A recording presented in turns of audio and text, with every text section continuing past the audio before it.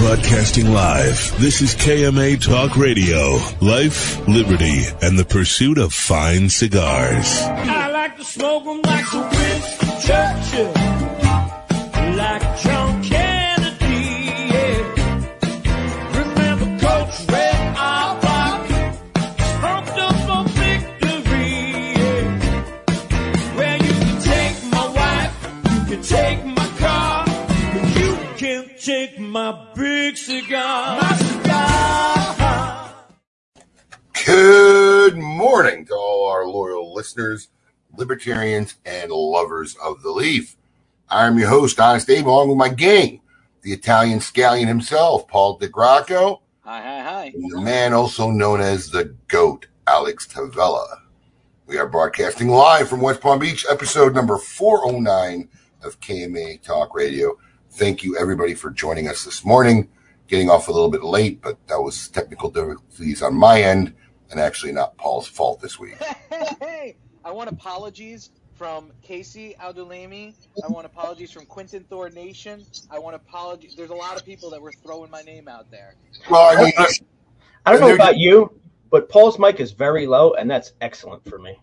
it is very low. And it's funny because you're really loud. I'm usually very loud. Yes, usually you're on 4,000, but we like you at this level. Here, am I better now? Much better. So okay, anyway, there we go. I mean, you have to give them a little benefit of the doubt. The odds were in their favor. That is true. Whatever. That's true. Jeff Walsh, you didn't throw me under the bus, man. I did notice that, and I appreciate that. I mean, we're the consensus, as they say, the consensus favorite of the technical difficulty. Oh, you got an apology from Wes. Look at that. I got an apology. Now, let's just see if Quentin. Oh, okay, good. Don't do it, Quentin. Don't do it, Quentin. Don't do it. I haven't seen it yet. All right. Well, so here we are, another day. How are you doing, boys? I feel like you might be a little stressed out now, getting down to the wire. I mean, I don't know. You get to a point. You get to a point where it's just like, there's stress, and then you go past that point, and like days no longer exist, and hours, and night and day just kind of intermingle, and like that's just where we're at. Yeah, stress is something you experience when your reality alters dramatically. We've just gotten to the point where this is the reality of where we live right now. Right. Like if it wasn't for this show happening right now, I probably wouldn't know it was Saturday. No, he's not kidding. Days are blended. Nights, evenings are blended. And I'll be honest with you. I've said this a couple times already. If I had known 3 months ago the process and what we've been doing, I would have had this documented. I would have done a documentary. Seriously. You were saying that last night. We had a great funny moment last Sunday at like 8:00.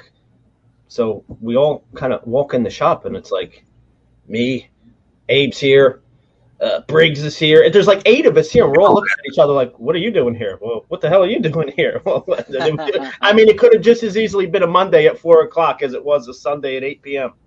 Oh, man. Literally. Those are fun. Well, the countdown's on. I mean, what is today? The 6th? So what do you have? 2 weeks. 2 weeks till the actual event. 2 weeks. So the next 2 weeks that's when the hell starts, right? Like No. We're beyond the hell start. Yeah, we're past that point. We're well in the middle of Hellsville. We're in some TGS purgatory type of realm where we just exist and manage. Which technically you've never experienced before, because this is a little bit different this year. So there's a lot more stress that you have to deal with because it's going to be remote. This is Alex's first year actually involved kind of in the process. Yes. He would work the event because everybody... Yeah, he's always there, right? Yeah. Actually, I never worked the event, but we always had big parties going on in West Palm. Oh, yeah. You'd work the West Palm party. It was, getting that together, but it wasn't, on the scale of dealing with all this. So, yes, it's a fun ride.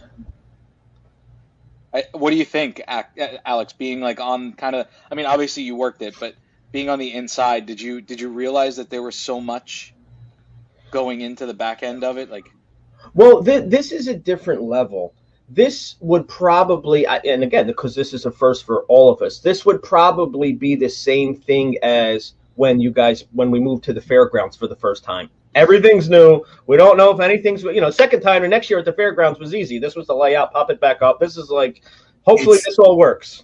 It's even worse than that, because even moving to the fairgrounds, there's things that we knew what we were going to do. We had to implement it. How do we work it here? Right, exactly. You know what you were going to do. Now we're just moving it to a new venue. So how does it work here? How do we work it here? But this is like everything is new. I mean, in fact, the guys from Atlanta flew in, the broadcast company, Showtech, Monty, great guy.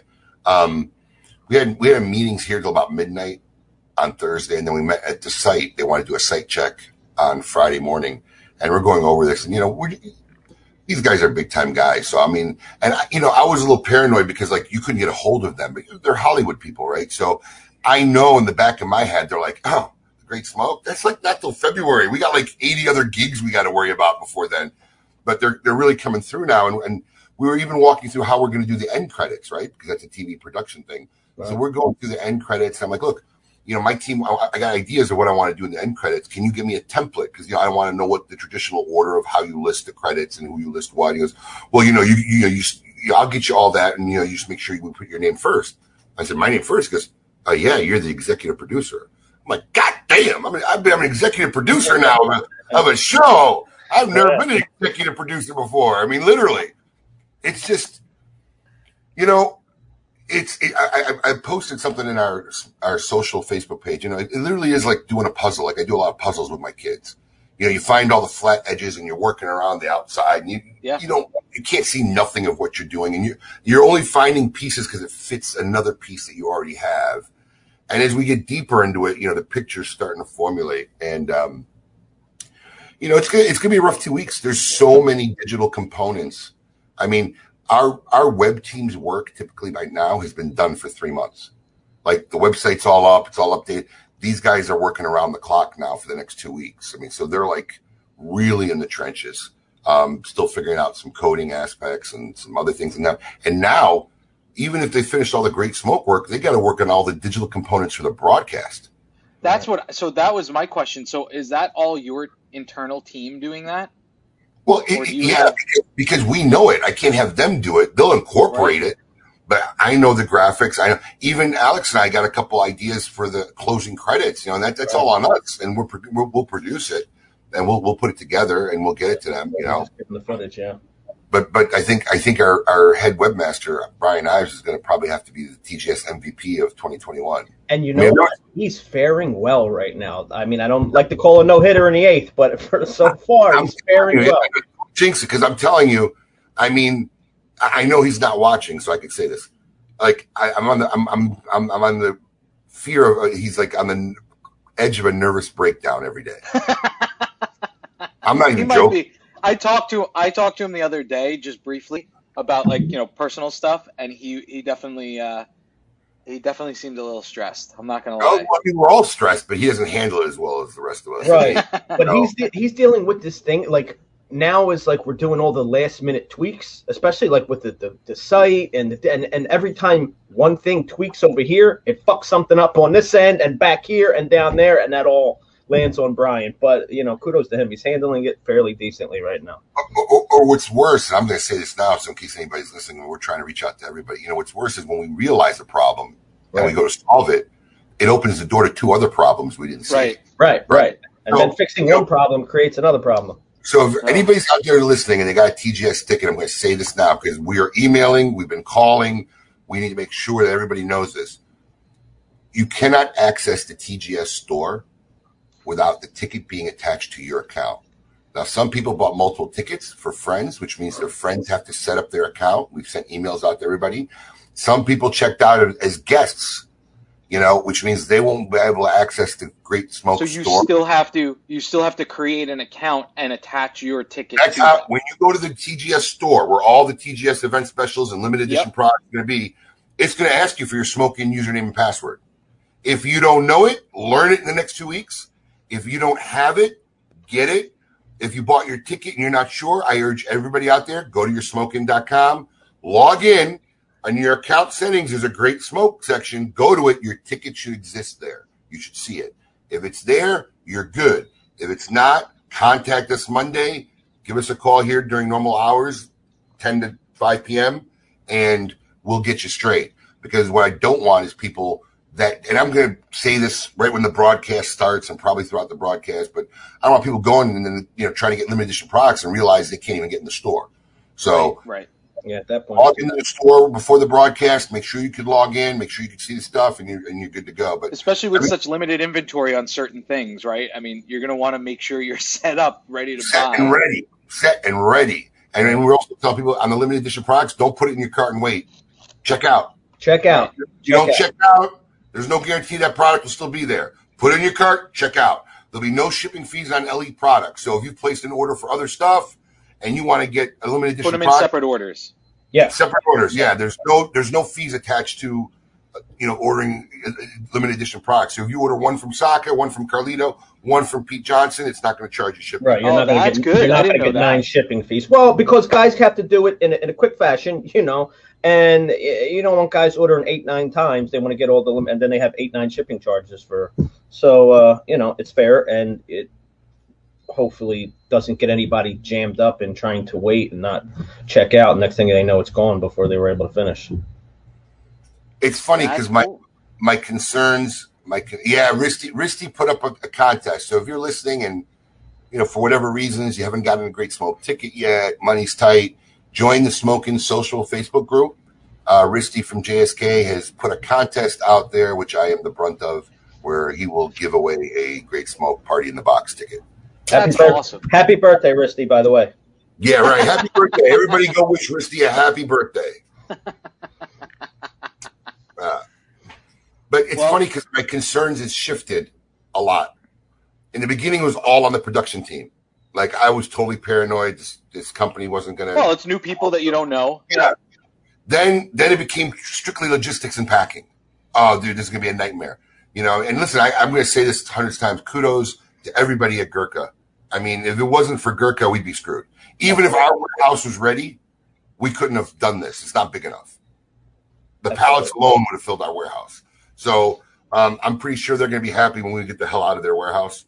We have literally a lot of stuff there, man. I know they're probably regretting offering to help us, but kudos to them. But we strategized good. We planned before. We went down Monday and did an inspection of how we were going to lay this out. We went down and did a run on Wednesday. Because look, when you're sending out 13, 14, 1,500 packages, and you want to get them all out in 3 or 4 days, you got to know how many you could pump out a day. And we have no clue. We've never packed anything like this before. So we did a dry run. We did a dry run, just test run Wednesday. And even though they spent a couple hours in the morning making tweaks and adjustments, they got a good amount done. So we're pretty confident that we'll probably be able to get all, we had to print the labels here. The boxes are packed and sorted, and then we just go down there, label them, and ship them out every day. But I think we'll get everybody's order out by Wednesday, Thursday at the latest, who's placed an order, at least by this weekend. I think the packing went so well because I sent you one of my star friends that helped you out there that day. Yeah, that was the savior. She was the key to victory. So now all the stress now is on communication and the technical side of because we literally built a brand new store for this. Right. So there's a TGS store. That's where all the Great Smoke specials and limited projects will exist. To get in the store, like I said, you need your username and password from your smoking account, and you have to have the ticket attached to that account. And, that's our concern now. But we got heavy emails. We put out a fax, things to know about the Great Smoke, because we're getting inundated with questions. So if you go to thegreatsmoke.com, on the right side, you'll see a button that says things you need to know. It should answer about 98% of anybody's questions out there. There you go. Somebody found a ticket, not a link. There you go. So we're just going to keep spreading the word. We've sent emails out. People don't need emails. We're calling people. We're doing everything we can, but we'll get it out there. Spread the word in the groups, and people will find out. I think you're doing the right thing, and there's plenty of time to do it. So the staff at Smoke Inn will be able to help you Monday, starting at 10 a.m. Just give a call 10 to 5. Since we're talking about the Great Smoke, you want to bring in our first guest? Yeah, he's been an attendee and involved in the Great Smoke for many years, and a good friend. And our mouths always water when we see him. Ladies and gentlemen, Mr. Evan Darnell of the Red Meat Lovers Club. What's going on? Evan, welcome back to the show. Thank you. Good to be back. Nice cup check. Well, it's good product placement, and it has it's serving a purpose. It's letting me drink my cold brew. What number is your cup? I got number 10. No, you didn't. Oh, wow. Nice even number. I like that. Yeah, it's a good one. I'm thinking about erasing the 0 after the 1 and the cup 1. Does a customer have number 1? No, that cup's sitting on that shelf behind me. I was just going to say, I'm sure Abe has it. Yeah. That cup is up. It's good to be here. I'm like... Okay. It's hard to see, but I kind of... Yeah. I'm really, like Abe was saying, the amount of excitement that I have for our viewing party with Steve Saka is equal to Abe's excitement for his event. Like I'm looking at it as I have a responsibility to make sure that this is going to be the meatiest, most delicious meeting I've ever done. And I'm really looking forward to it. So just to give everybody up there, Evan Darnell, who's Secretary of State of the Red Meat Lovers Club, has now hosted the traditional VIP pre-event dinner of the Great Smoke for now 2 years or 3? It's been 2 years. We first did Lito, and then we did Pete Johnson.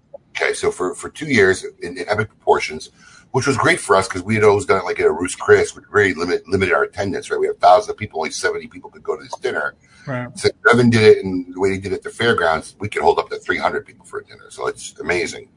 And what Evan decided to do was to host his own watch party here at our headquarters in Boynton Beach. So if you're in town and you got a ticket to this event and you're going to watch it and you're not in the studio live, what better place to watch it than with a bunch of other people who are just as excited about it as you, and they're going to congregate here in Boynton Beach. We're going to have it on our TVs, and we're going to have a watch party here all day. And Evan decided, as a host, he was going to have 2 food services because people are going to get hungry. So you're doing a lunch and a dinner service, yes? Which these are tickets that you have to buy separately on top of your party in a box. So you're just buying to eat the food that the Red Meat Lovers Club is offering. So tell us about the lunch and dinner you got.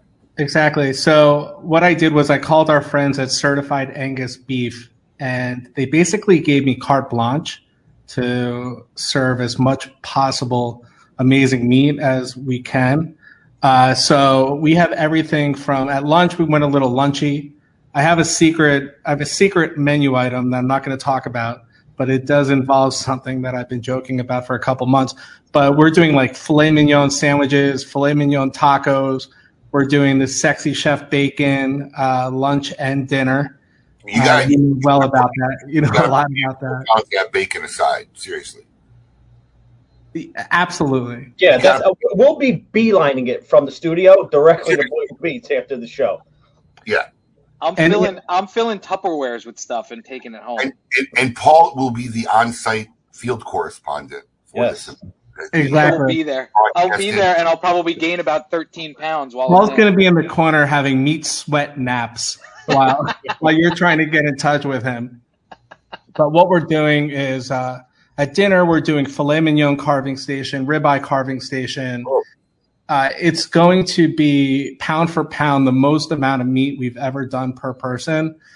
And it's exciting. It's really exciting. I brought in, I'm like we've done before, I'm bringing in a barber from Reels to give shape ups throughout the event because, people may, want to break up the meats. So we're going to have a barber. I have my fancy cookie company coming in. They're going to be providing desserts, sugar cookie, and it's going to be just a really special day. Longest event we've ever done. Are you Alex, it looks like we got some floor layout work to do. Yeah, I just thought about that. I just in my head, I'm like, all right, what chair? Heads up, Evan. It's good to know. Are your little masseuse girls coming? No, they're not going to come, just to keep it a little safer, I guess. But I think the masseuse girls would do better than the barber. Well, I need to trim that day. So, and then I'm going to go in between lunch and dinner. I'm going to come see you, Abe, on your show. And, at the studio. We're going to be talking. We have a big poster that says, "Do not let this man in." unless he brings 300 pounds of ribeye. You're right. I'll bring some food in a plastic bag. Evan came by to visit yesterday, and I was knee deep in shit. And he stuck his head in. I'm not here to see you. I'm here to have a cigar. I'm like, get out. Get out. That sounds about right. Well, I'm going to be going in between lunch and dinner. We're going to be talking about some Lifetime Kitchen knives, and I'll bring some meat, and maybe I'll grill something real quick, and on my Ottawa grill, and we'll have a good little chat, and then I'll have to shoot back for dinner service. But there's going to be just a lot of good stuff going on throughout the 8 hours. So I'm excited, Abe. I really feel obligated to make sure that the event's I have an idea. This is the production schedule. Every block is a different segment. 63 segments so far. This is what we're planning. Wow. Well, yeah. This is the production schedule. That's like what they do for telethons. Well, this is my menu here. This is 120 different menu items that I'm going to be serving at the Great Smoke. So. Wow. How can you do 100? Oh, you're just being funny. Look, it's really going to be just a really special day, and I can't wait. I want everyone to come. I'm going to make sure that everyone who comes really has the best lunch and dinner cigar event that they've ever had. It's going to be nice. So if you're anywhere in South Florida near us in Boynton Beach, I'm telling you, if you're going to watch the Great Smoke, and instead of being home alone, wherever you want, some cool place to hang out, come to the watch party here at Boynton Beach, and you're going to get hungry. It's 8 hours. You got to eat. And I promise you, you're never going to get a better bang for your buck than any one of these Red Meat Lover events that Evan Darnell does. Are epic. So you can get your tickets for either lunch, dinner, or both services. You go to thegreatsmoke.com, go to the right side of the sidebar, and there's a thing for the RML watch party. And Steve Saka, what he's done with our studio is coming over here for the dinner. He's the official dinner guest. I think he's going to have some special promotions that night too. I believe he's going to have some pulpettas for people. So, yes. So have not yet smoked a pulpetta. That would be a great way. And the way that it goes is that if you buy something, there's some kind of like you. Yeah, he gives a free pulpetta with a 5-pack, one with every 5 cigars you buy. So there'll be an opportunity to get some pulpettas, which obviously, and I don't know if people know this, but pulpettas are going to come to an end, right? So Steve's creating event cigars on an annual basis. So the pulpetta was last year's run, and of course, during COVID, he didn't go around doing these events all over the country. So guys were doing events virtually or in their stores. But he made one run of pulpetta, and I believe, unless he's changed his strategies as I talked to him, like there's going to be another event cigar, and then that'll be the end of pulpettas. So it's coming to the end, I'm going to believe. Wow. Now, Abe, you don't know this, but I'm going to tell you, I'm bringing something too as well. So I'm going to be giving out a really special Red Meat Lovers Club event only item I've never given out before. And it's going to be included also in the dinner service. So, well, look, all I know is I love working with you, but everything is I didn't know this. So I keep a lot of things to myself. Marissa calling you Monday to schedule a meeting so I can figure out what the hell is going on. What the hell you're going to do? So we can plan around it. I don't even know until the moment. But it's going to be a really people are going to really enjoy what I'm bringing. I made up 80 of them. So they're coming with me, and it's going to be a good little gift for everyone. That's all right, cool. Yeah. Thanks for joining us, Evan. Check out You're welcome. Red Meat Lovers Club watch party at thegreatsmoke.com. If you're in town, this is the place to watch it. Trust me. Absolutely. Thanks, Evan. Thanks, Evan. Peace. All right, we'll talk to you soon. I can't wait to be there. I'm going to tell you something because I know, because like in the 14 years we've done a Great Smoke, I've never had food served at the event.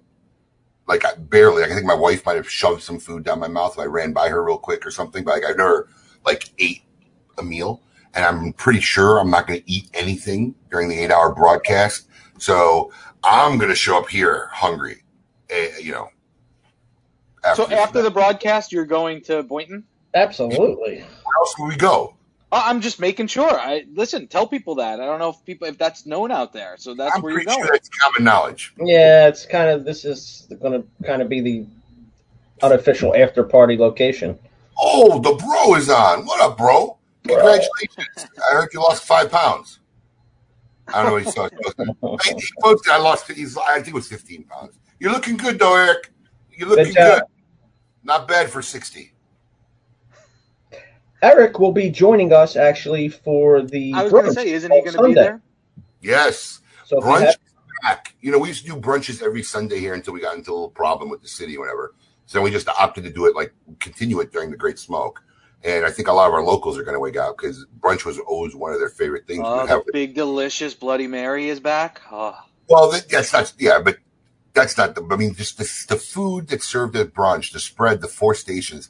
I mean, honestly, I think there's like only 1 or 2 other places where I would go and get a better brunch on a Sunday. I used to feed my family here every Sunday. Come and bring them down. It was a great brunch. So the Big Delicious Brunch is back.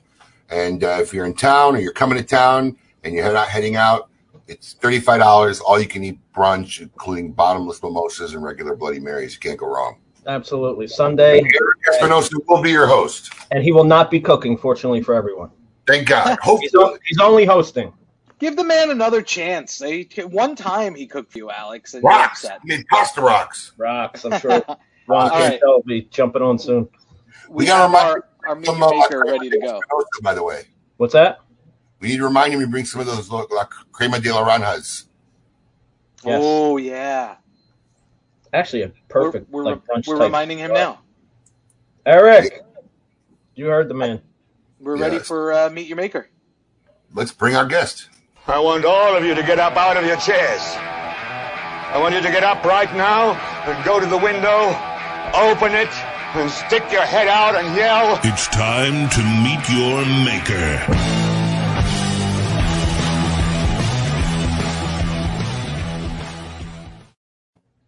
And now joining us, the man, the myth, the legend, Dion Giolito from Illusione Cigars. Dion, welcome. What's up, fellas? Good morning. Well, I'm going to have to say, first off, thank you for joining us. But I got to tell you, I think my two co-hosts are so more excited about this interview because during our pre-show meeting, they had more questions than any guests I ever had. And, you know, because, Paul, you could say, I mean, you're kind of an elusive, quiet guy. They didn't know a lot about you. I'm like, well, you know, he's just not out there like that. So I think they're going to take over this show because they had tons of questions yesterday for you. Absolutely. Well, so Dion, I want to start with the question for you. So I know you own a retail store in Reno. And did we lose Yes. it? I think he's going sideways. No, I'm right here. I touched the wrong thing. There you go. Oh, that's okay. You can go sideways, though. It'll look better if you go sideways. Yeah, I don't know how to do that. Okay. Well, yeah. Hold on. We did it the other day when we tested There it. Hey! I'm in a different room. So, I'm not in my office at work. I'm at home. Okay. Yeah. So a lot of people may not know that you're also in the retail business as well. So you have a retail store in Reno, correct? Correct. Did you start in the retail business first and then got into the manufacturing side, or did you start with manufacturing? Okay. I did. Tell us what made you think.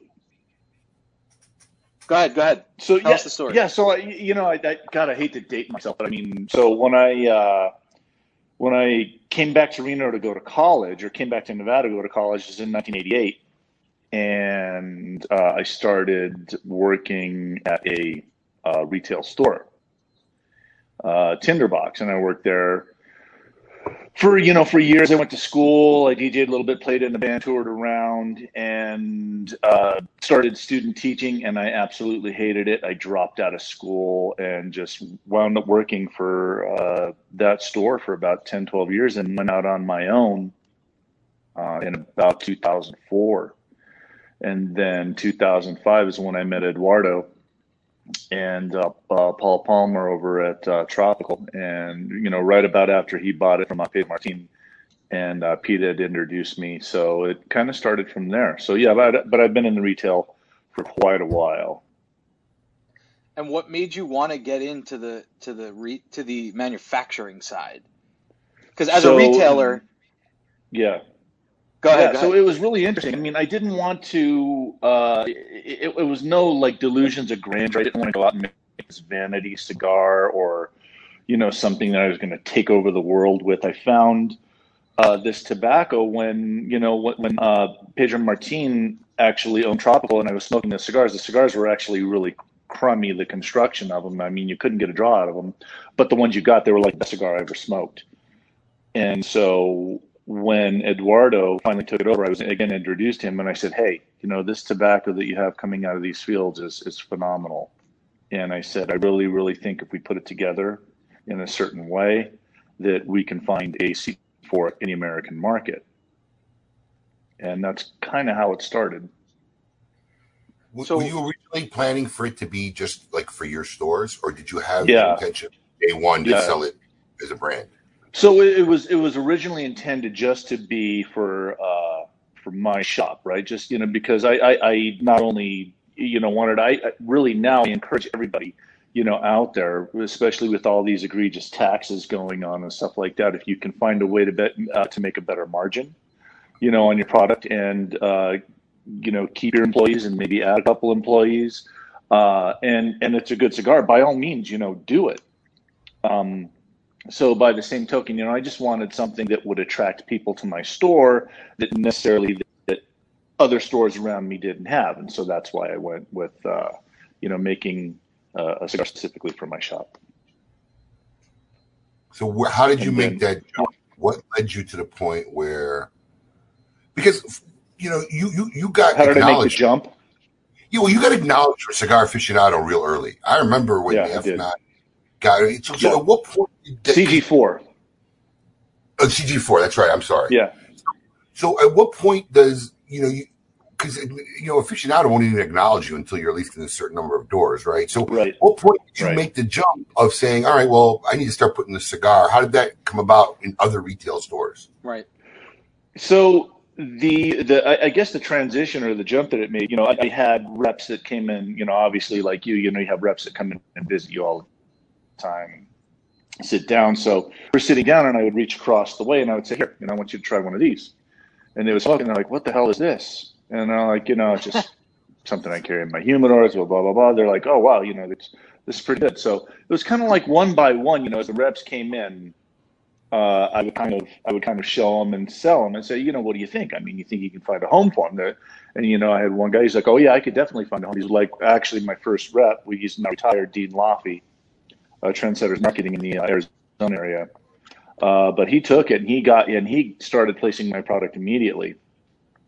And so it was shortly thereafter when I went to the trade show, and Pete Johnson had given me a little tiny little section of his booth, and I had a little tower in there that I got from IKEA, and I put my stuff in there, and I'm kind of standing around and not really moving too much product or anything like that. Then Greg Mottola comes over. And, he's looking and he's talking to me, and he's like, well, blah, blah, blah, basically the same questions that you guys are asking me. And so he's like, well, do you have any samples? Yeah, I said, yeah. So I gave him some samples, and he goes back to New York, and I hear back from him two weeks later, and he's like, hey, he's like, how many stores are you in? And I already knew the magic number, right? The magic number, you had to be in at least, I think back then you had to be in 50 stores. So I wasn't quite in that many stores, but I lied, I fudged a little bit. And he said, well, hey, we're getting ready to do some reviews. Can you send me some vertical review? He's like, I really, really like that 68, the little short cigar. He's like, that's really the only cigar in the morning that holds up to my Turkish coffee, because he makes, like the stovetop Turkish coffee. So I'm like, oh, man, this is, Paul, is it just me, or is he breaking up audio a lot? No, he is. So I said review and everything in the line. I had like 10 or 11 cigars, everything rated 90 or above in that vertical. And At that time, it was consistently the highest rated vertical that they have ever done next to Padron. Wow. And that's pretty much it. And then after that, they went through the horse race and they picked my CG4. It became number 7. And then, it was like a hair on fire moment. I mean, we were just trying to get everything together. I had some product coming in.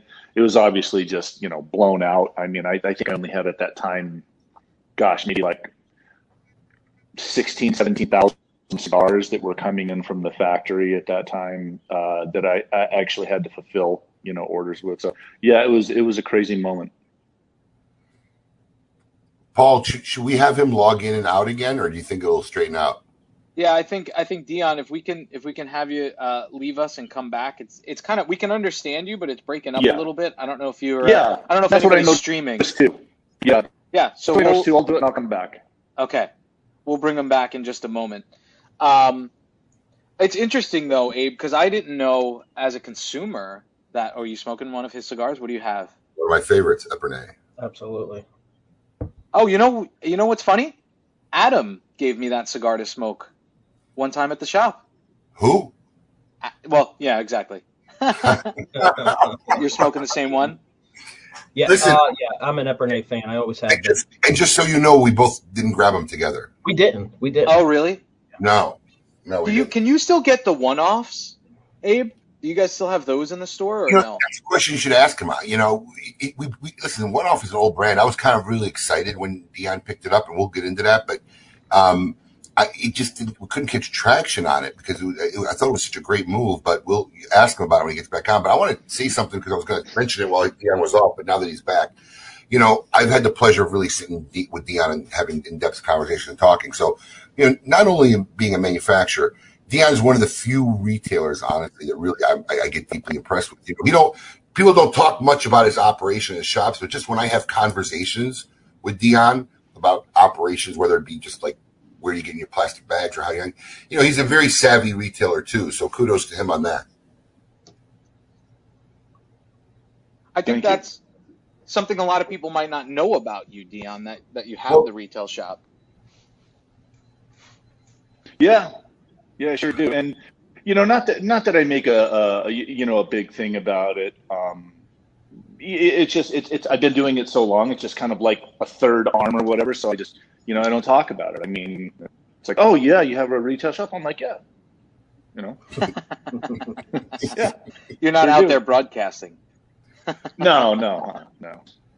Well, Paul brought up the One Off brand because when that happened and that was announced, I got excited because it was a brand that kind of was hot when I was just getting into the business.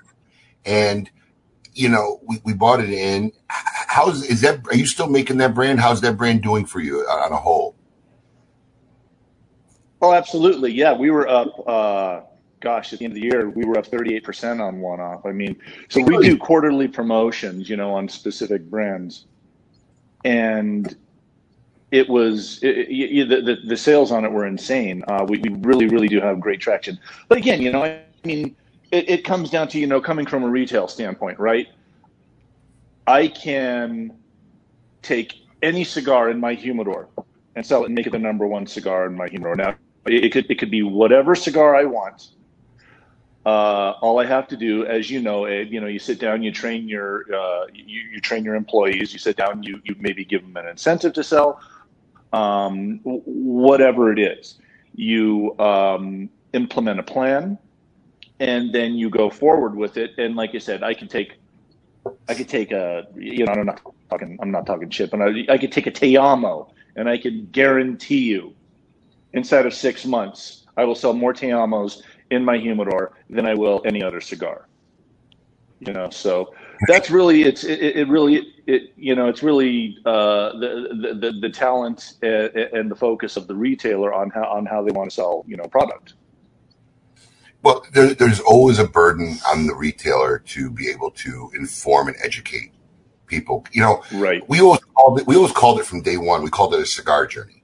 See, I always see that every consumer that walks through the door, he's on a cigar journey, right? Absolutely. So we're there to guide you on that journey and help you along, whether it be to, get you to explore new things, let your palate evolve, take you to the next step, because that's what I've done. I mean, from when I first started smoking now and what I'm looking for when I smoke. So that process of communication, and if you have really good floor guys, it's the most imperative thing is the connection and the communication between the patron. It's invaluable. It's invaluable. So, we do have that power, but we also try to hold to a standard of we're trying to do right by that person on their journey, and getting him to where we think he wants to go. And some guys, their journey's really simple, and some guys want a more elaborate journey. So, we're like tour guides. We're glorified tour guides. That's how we look at it. But you are a guy. I mean, and look, I've known you for many years. It's not like I talk to you as much as I talk to a lot of other people. You're a guy that really keeps a low profile. Like when we got you on our show, like Paul's like, wow, he's coming back on. I mean, is that by design? Yeah, I mean, so as well as anybody else, Ed, I mean, when you're dealing with people in the industry, when you're dealing with the industry, this is one of the few industries that we participate in, or that I see, where literally everybody's face is the brand of the cigar, right? Everybody, you have to be a personality in order to sell the cigar. So early on I was looking at it and I said, okay, do I want to be that guy? Do I want to get out there and work like Rocky? Do I want to work like Pete?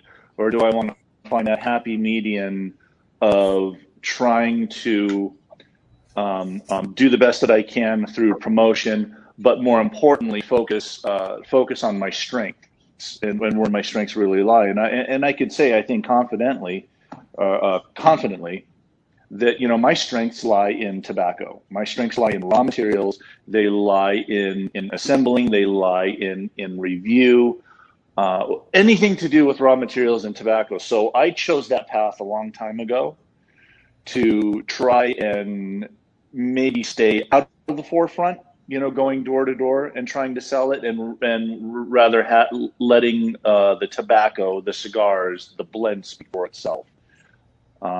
It's really hard to balance both, because I would love to be out on the road. I like being out on the road. I like meeting people. Again, my background is retail, so I'm in front of people every day, right?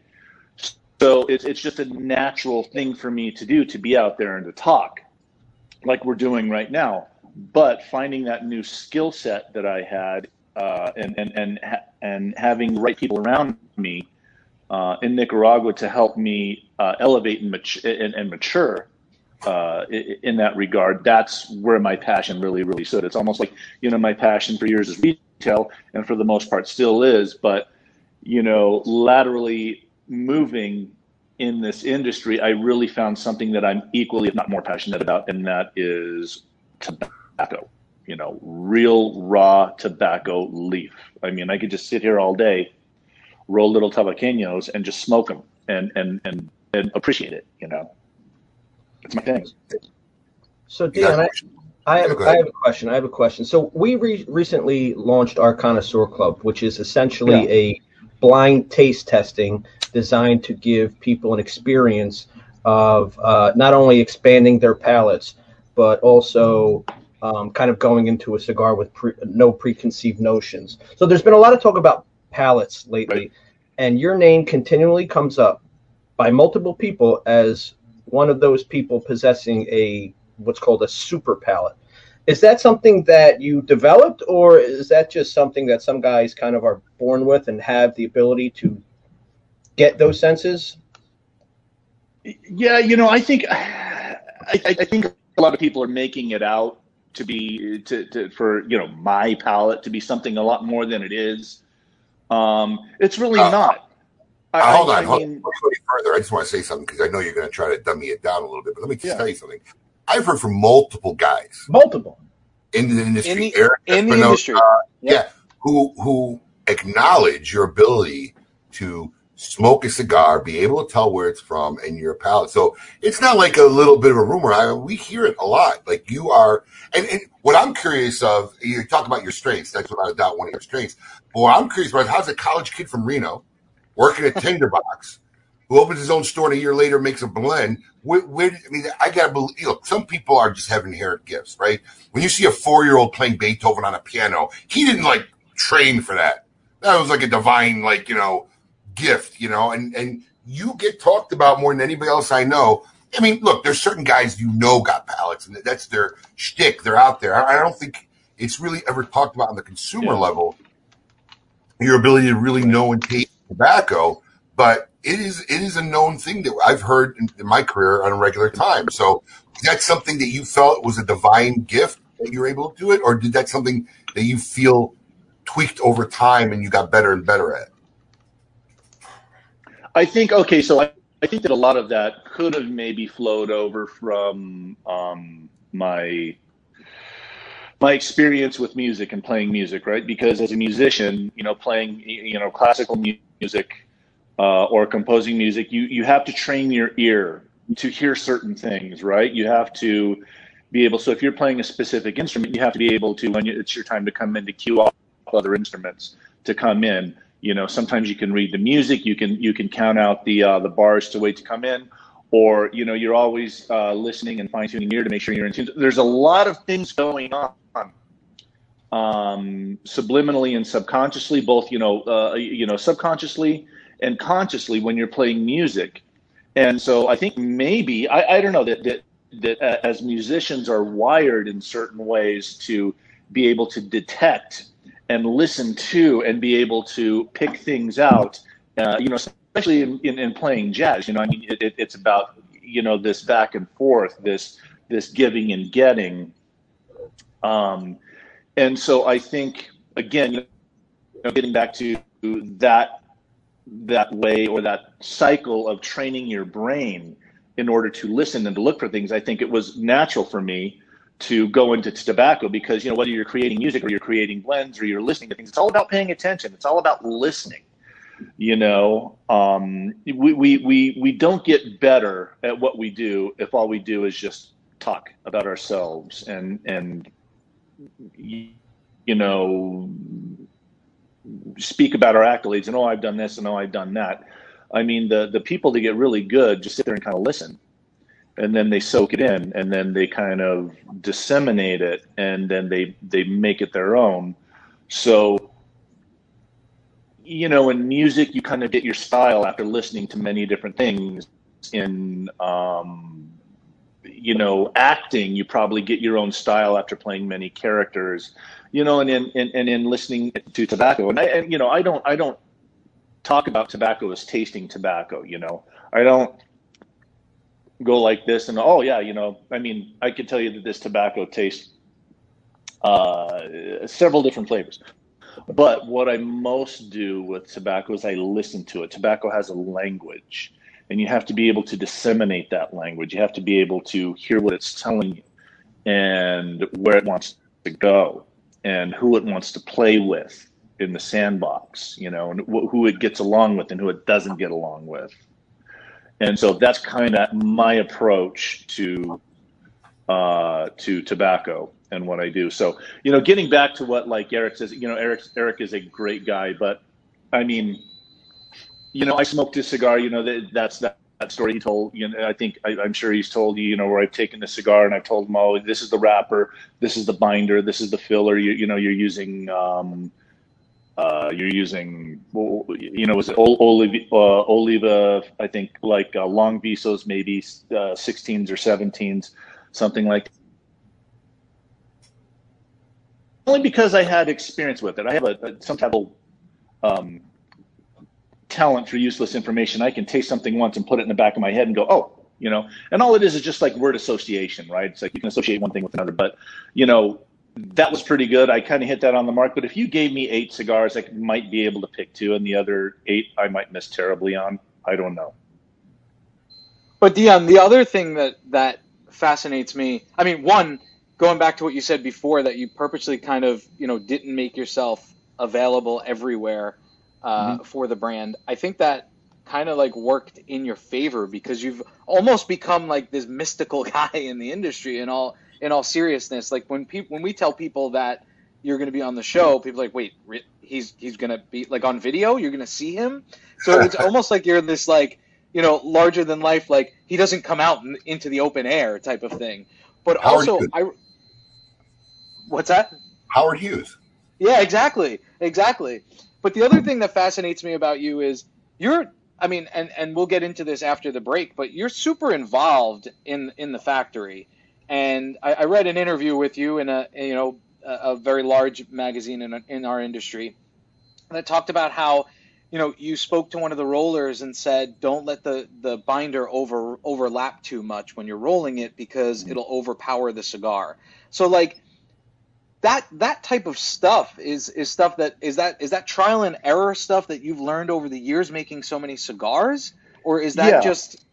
Well, so again, I mean, okay, that's probably common knowledge with a lot of salon managers or a lot of blenders. I mean, you could probably talk to Henke, and he would say, yeah, I mean, that's common knowledge. We've known that, you know, for 30, 40, 50 years, because whatever you do with tobacco, I'm just kind of letting out certain secrets, right? That to my stuff that maybe a lot of these guys in these factories, they kind of play it close to the vest, right?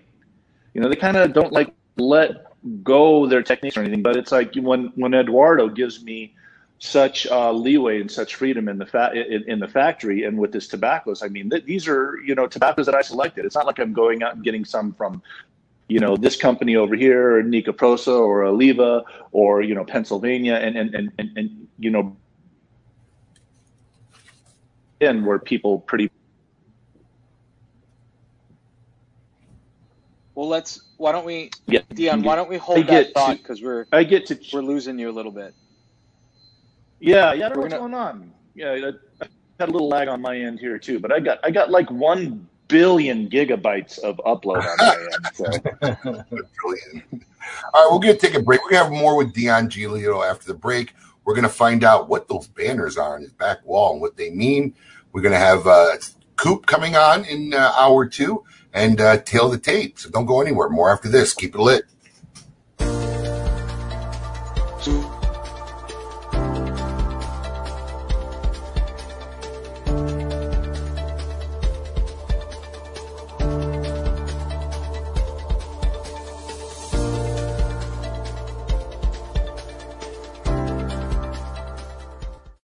Surgeon General warning. Cigar smoking can cause cancers of the mouth and throat, even if you do not inhale.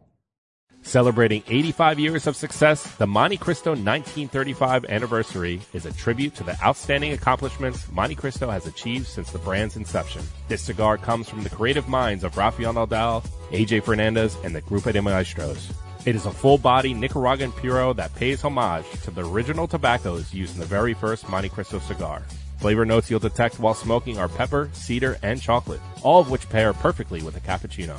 No matter what 4 sizes you pick, this classic smoke will send you on a trip down memory lane and all the way back to 1935. Surgeon General warning. Cigar smoking can cause cancers of the mouth and throat, even if you do not inhale.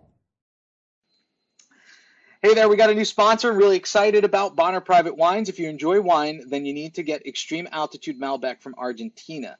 They make it up in these remote vineyards at 9,000 feet. These things are miles from civilization. And the result is this inky red wine. You stare into this thing, it's like looking into your soul. They're also healthier than other wines, with 10 times more longevity-boosting resveratrol and 90% less sugar, no dyes, no flavor additives. But the best part, the flavor. Blackberry, leather, smoke, little dark cherry. Head on over to kmawines.com and you will find a Malbec from the 3rd highest vineyard in the entire world. That's 8,950 feet, and a lot more on there too. No inflated prices. You get top quality foreign wine for about half the price. Plus, listeners get 50% off shipping from KMA Talk Radio. Bonner Private Wines. Go to kmawines.com to get your discount now for being in the KMA crew and part of our listenership. Now we are going to go back. That is, I apologize. I just want to talk about the depth of your patheticness, okay? Because I'm going to bust you right now. All right, go ahead. I saw you look and see I was calling you while you were reading. You saw my call. I know, but I didn't know it was because I was muted. I'm calling you during the broadcast. Is that not an alarm bell that something's wrong? Seriously, I'm calling you during the show. You want to know what this was? When you started calling me, I went in and I realized that I was muted. No, you went in like a minute later and realized it. This was karma for Paul relishing. Look at all the messages. For Paul relishing in the fact that the initial technical issue wasn't his. Way to fuck it up. Right. Look at all the messages I have from all these people telling me that I'm muted. I mean, I guess that's good. People are listening. We're just keeping you on your toes out there. Mountain Wines, the highest altitude. It's just like oblivious to the world. But I saw him. When I called him, I saw him look off screen and saw my call. I thought to myself, why is this guy so friggin' unprofessional? What is he doing? Yeah, exactly. On the air doing my thing? Called him back to back. My brain would have been like, why is he calling me? Something must be wrong. No. I did, and then I looked and I saw. He keeps reading for another minute. Thanks, Quentin. Love you too, man. I told you not to apologize, Quentin. I told you not to apologize. See? That's some funny shit. I did a whole. So they got two. They got a banner up while I was reading it. So you know. There's nothing funnier. There's nothing funnier than watching you do a read with no sound. Well, I don't want to go back and look now, because I look weird when I talk anyway. I have like weird mouth movements. Face made for radio. Totally. All right. So moving right along back to our guest, we have Dion Giolito from Illusione Cigars, and there he is. And I think maybe we might be a little bit better now. It looks like it's a little bit. I think it's better. Yeah. That's at 100 gigabyte kicking in. All right. Yeah. I flipped the switch. So the hamster is back on the wheel. We got a couple questions from our fans. First, you want to know, what are the banners on the wall behind you? So those banners right there, if anybody out there is a golf fan or a golfer. So if you look like right here, that's Pacific Dunes. And then this right here is, gosh, I can't remember. That's the Preserve.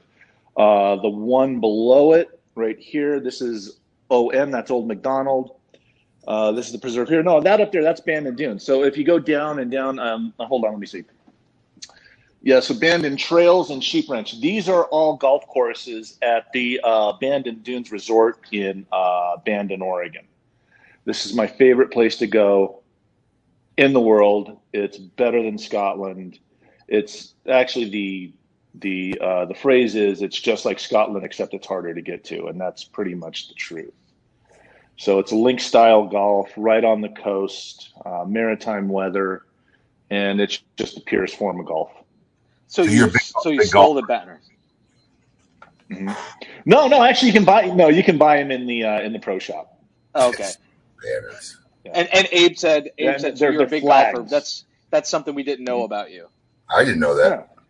But you know, he's got a golf physique, tall, lanky guy. You look like you'd make a good golfer. I always say we should start an awards thing in our industry for just like obscure things, right? Because like I think that if anyone would win the best hair award in this industry would be Dion Giolito. Absolutely. I'm trying to think. Yeah, me and maybe like Fred Rui if he gets those nice long golden locks going. He's got like the greasy oily look. Yeah. That doesn't win. I would have to give it to Fred. Yeah, you got like a Buffon. It's like molded. It's shaped. It's like sculpted. I mean, you without a doubt get the hair award in this industry. I can't think of anybody else. Well, let me mess it up here a little bit. No. Let me mess it up. It gives him height too. It gives him even more height. I mean, what do you 6'5"? Look, it bothered him. You see how fast and quick it bothered him. Oh yeah, got to fix it. It's my OCD. If anybody, somebody else who has better hair than Dion posted, I'd like to, because I can't think of anybody. I mean, it's the best hair. Thank you. Booth has pretty good hair too, no? Who? Coop? Matt Booth. Matt Booth. Listen to me. Like he's got the Amish look going on right now. I mean, it just changes like from month to month. But that is like Dion is. It's like statuesque. Like that's the hair that I can never see him not have after all these years. Matt Booth has like the COVID look. Like I'm just not going to do anything anymore and see what happens. Juan Cancel does not have the best hair in the industry. Not anywhere close. No, I agree. No, nowhere close. Poor guy. Oh, listen, we call it how like it is. I mean, come on. I mean, try shampoo once in a while. I wasn't going to go there. I did. He's got to try to sleep first. The man never sleeps. I see comments at 4 a.m. That's why I could always talk about him. I know he's never up this early in the morning. That's true. He watches it later and comments and wonders why we don't respond to him. Hey Abe, I wanted to make a real quick comment going back to like why I don't get out, why I don't like get my picture out there on my face or do something. Classic example. I got into on the KMA radio website, and you got that picture of me up there like this, and that's Paul's department. Yeah. Okay. So that is precisely why I do not like to have my photo taken. I don't know. like to have my image up there because I remember when I did that photo shoot, right? There was a photographer that was sent out, and she's like, "Okay, I want you to give me a nice big smile," and I'm like, "I don't smile. I'm not a smiler. Unless something is truly funny, then I go and say, okay, this is what I want you to do.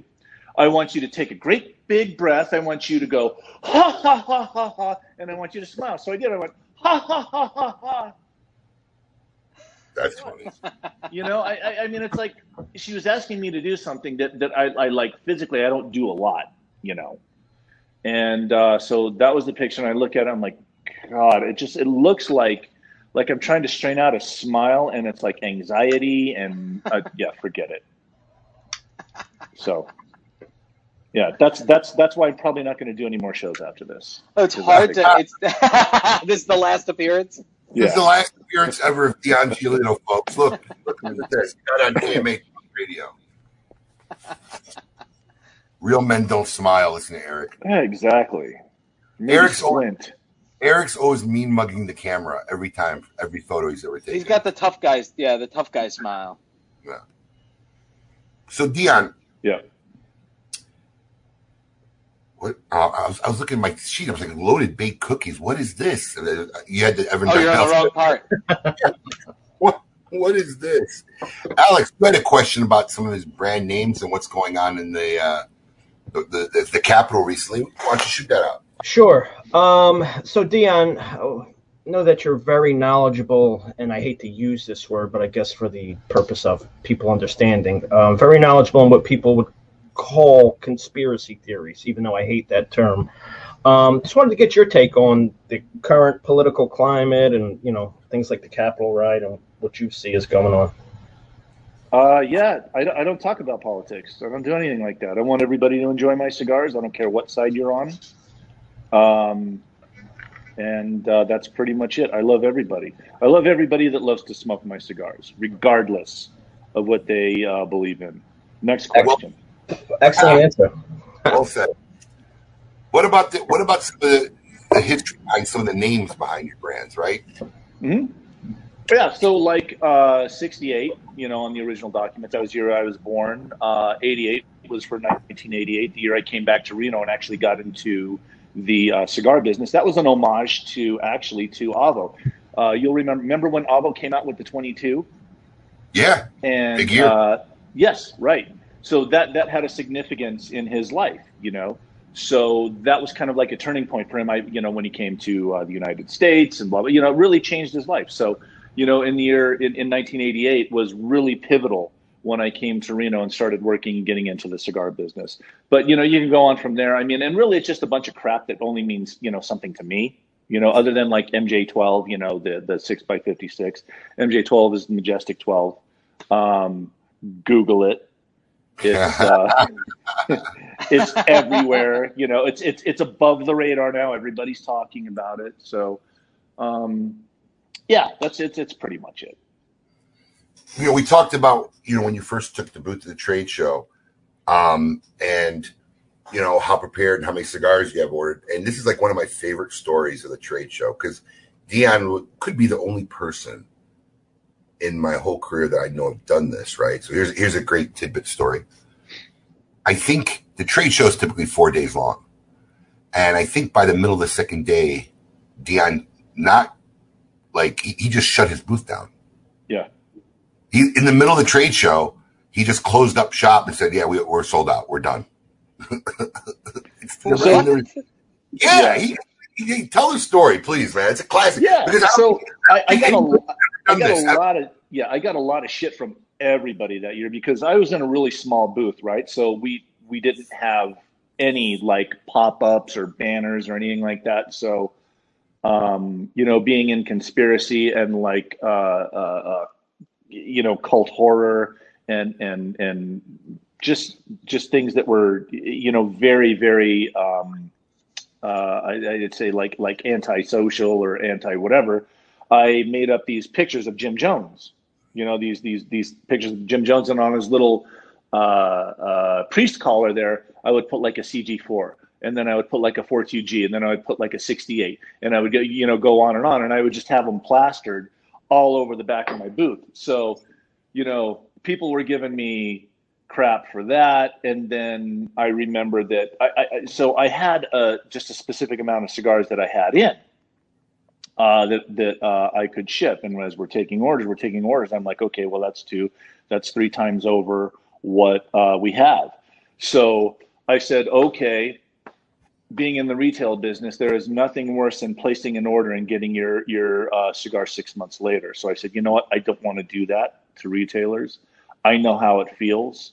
So I said, okay, I have just enough cigars, I think, plus a little bit more that we can get going in the factory that we, that are in the drawing room, then come in, where I can satisfy, I can take care of these orders for these people who have ordered from me, and then I will sort out the mess after that. So I really didn't want to jam anybody up and say, hey man, where's my order? I mean, I ordered it at the show, and here it is, blah, blah. And like, oh, well, it's still being made. I didn't want to be that guy, taking pre-orders to make the cigars. So that's kind of the story. Yeah, you literally shut it down, walked away from the booth. Wasn't in the booth. Yeah, I shut it down. I put sold out. Put sold out on the booth. I love it. That has to be a TGS. That has to be a Great Smoke. It's just like a trade show. Yeah, it's a trade show historic moment as far as I'm concerned. That's the move of the century. Is he the only one that you've ever seen do that, Abe? I've never heard of that ever done. I was in shock when I barely knew Dion or his brand at the time. So, I had heard of it, didn't know much about it. And when I heard that story, like, what? What? I couldn't believe it. Great move. Right. and then everybody's like, wait, I need those cigars. Everybody was talking about it. The other manufacturers, the retailers. I mean, just no one's ever done that. So I that's like one of my favorite stories. Just shut the booth down. We got no more to sell. Sorry. Right. Yeah, I got no more business. I can't take any more clients right now. Yeah, it's great. No problem. Obviously, that has changed. So Dion, being on the retail side and being in the manufacturing side, how do you break up? Because I know that you spend a lot of time in Nicaragua. So one, how do you normally break up your time percentage wise between being on the retail side and being on the manufacturing side? But in addition to that, how has COVID, this whole pandemic, changed that for you? So yeah, I mean, so I made a rule, I think way back in February, March, to never say the C word. It's just a temporary inconvenience. I mean, you guys can say whatever you want. I mean, it's your show. Thank God. I mean, saying the C word, it just means, okay, it's like, oh, we're here and we're in this box and we have nowhere to go. And it's like, no, it's not it.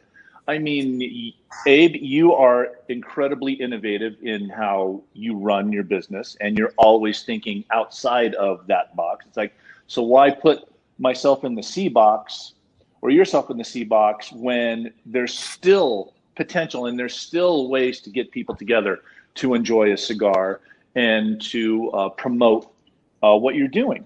So if I start saying that word, it puts up barriers, it puts up walls, and now you start making excuses of why you can't do things because of this rather than doing it, to get past it. So yeah, I try and remain real positive. Granted, I have not been back to the factory since end of last March, because of the extenuating circumstances, but I have such a good relationship with the factory. that they're, I'm in contact with them every day. They're sending me raw materials to review. I get back to them. I get samples on basically like a biweekly basis to make sure that everything is still going. Plus, I mean, with all of the time that I have spent down there over the years, we have a very, very good working relationship now, to where when Harold is on the salon floor and my production comes up, he knows exactly what I am looking for. And if he has any questions, we talk back and forth. And so it's an extremely good, tight-knit team down there that, when I went back into the factory, and I think, gosh, Eduardo probably had barely 20 pairs of rollers, and now it's filled up, and he's got 3 other facilities that he's rolling out of. I mean, he's probably got like 80 or 90 pair in that one facility, and then 2 other small satellite facilities. So it's really grown, and we've really fed off each other, and we've really just it's an open book. We're all an open book. We sit at the table, we don't hold back anything. We tell everybody. It's a sharing of knowledge, and it makes us better as a whole. Did it cause you anxiety off the bat? Because I know when you're used to being like, I'm going here, because you do go there often enough. Now to have not go for a long time, did it cause you any grief? Say that last part one more time. I just lost you on that. It not going down to Nicaragua. You have a routine, right? So you're going down to Nicaragua. Mm-hmm. Now, yeah. Did you get a little anxiety? Yeah. Was that a little hard on you to cope with in the beginning? Oh, yeah. Yeah, absolutely. I mean, sleepless nights. Because, look, you know better than anybody else that if you're there and you're on site, you can get done in a day what would otherwise take a month if you're not there, or a week, or whatever it is. So that's still a bit of a challenge, knowing that if I'm there, I'm on site, and if there's not necessarily a problem or an issue, but something that needs a solution for, it can be done immediately, and we can sort it out in that day rather than just going back and forth in emails or Skype or WhatsApp, or sending, back and forth samples, comments. So I mean, that part of it is the most frustrating part of it to me too, because I love problems. I love problems, particularly in the factory sense, because that kind of like gets me going. It gets me excited. It's like, okay, now we get to solve a problem. There's a problem here, or there's an issue, or let's find a solution, and then when you get to that solution and then it's done, you have this sense of, just like this well-being. It's like, man, I just contributed. I did my part. Right. I did something that was meaningful, not only to myself personally, but to the factory, the employees, and in turn, the people that enjoy cigars. So. Casey Aldemani has it's like a paragraph question. So, Aldemani. Yeah, I don't pronounce anybody's last name right. I'm surprised I got it right. Does it make it Does it make it all right? So Holy Lance MJ12 Pot are extraordinary cigars that are very close to perfection. Does it make it more difficult to make something extraordinary when you've made so many great cigars? Do you think when you blend this is not as good as my other cigars, even if you like the blend? Does it weigh on you when you've made cigars that other people have touted as being some of the most sought after and some of the best blends out there? Does it make it difficult for you when you're blending if you blend something that is not necessarily, that are you comparing them? Live up to that, right? Yeah, maybe it doesn't live up to that standard. Right. So look, we're all human. We all do that. It's because we're only as good as our last thing. It's been ingrained to us. It's like, yeah, that was good, but what have you done lately, right? So I really try and keep that part of it at bay as much as possible, because that's just energy that's wasted on looking over your shoulder and seeing what you've done in the past. I don't like that. So I mean, what I do through the process of making a cigar, blending a cigar, is, again, I source out that one leaf or that particular flavor that just really speaks to me and goes, oh, wow, this is different. This is something that I would really like to dink around with and experiment with.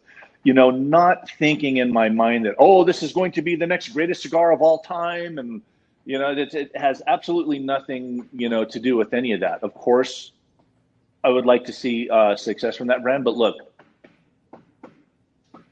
I know better than anybody that everything that not only myself make, that I myself make, or like Lito makes or Carlito. Well, let's take Carlito out. Everything is a home run for that dude because he's awesome. But I mean, or Davidoff, whatever. Not everything you make is going to be a home run. It's not going to hit on all points of everybody. For whatever reason, it just might not sit in the market the way you see that it's going to sit. But if I can take something and I can put it together and I can look at myself and go, man, this really, really came out good. I love this. And then that's like I take the attitude. I like, well, F everybody else. If they don't like it, more cigars for me to smoke, like what Pete would say. But, by and large, I just I try not to chase like that dragon's tail of success and of ratings and of anything like that, because I know that what I strive for, my passion in tobacco, that if it doesn't come now, it comes later. My biggest thing is the products that I have right now is maintaining the consistency. It's the hardest thing in the world for any manufacturer to do. I don't care. You can ask any manufacturer. You can ask Plasencia. You can ask Rocky. You can ask Carlito. Anybody can make one good thing once. You can make it once really, really good. It could be like the best thing you've ever smoked. But in order to maintain that quality and consistency, it's the hardest thing you can do, because now you have to, make sure that the components are right. Because, tobacco grows every year and it comes up differently every year in the soil. Sometimes you have to use tobaccos from lot 1, lot 5, lot 8. The next growing season, you might have to grab it from 4, 2, and 5. So it's a constantly reviewing tobacco and smoking it and making sure that it is right for that blend and it is consistent, because inconsistency will kill a brand in a market, hands down, every time. Yeah. I mean, look, I use a comparison of Granny Smith apple because you guys are battling Mother Nature, right? You got to contest Mother Nature. A Granny Smith apple has a distinctive taste. No matter what, you can blindfold me, you give it, I could eat it. I know that's a Granny Smith. But depending on what month or what season or how it is or what the crop is, some taste better than others. Mm-hmm. So you could have a blend and batches. Look, I used to be that way when VSG first came out. I would specifically look for the darker, some boxes would come in pitch black, dark, and those are the ones I liked. And the lighter ones, just even though I knew it was VSG, I could taste it was actually VSG. It didn't taste as good to me as those dark, really dark batches that would come out. So that's a battle as a manufacturer or a blender. It is every day. Every day. All right. So we got Coop on deck, Paul. Coop is on deck. Does anybody care to take a guess at where he may or may not be? Where is Coop today? I'm going to say the garage studio. The garage studio, Alex? What are you saying? You're muted, Alex. Thanks, we can't Paul. hear your guess. I'm going dining room.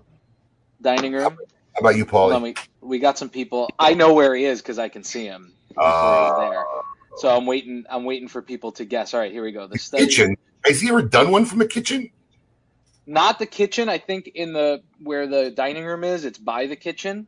The West. Well, he has done videos from the kitchen though. In the past, he smoked a cigar in his kitchen for the first time. Oh boy, I'm sure we're well in Coopsville. Studio, Red. We're getting a lot of. Wes says the library, dining room. All right, well, let's go into the intro, and we will find out after that intro just where Coop is broadcasting from. Hey, yo, what's my theme music? The Scoop with Coop. Breaking industry news. Hear it first on KMA Talk Radio and cigar-coop.com.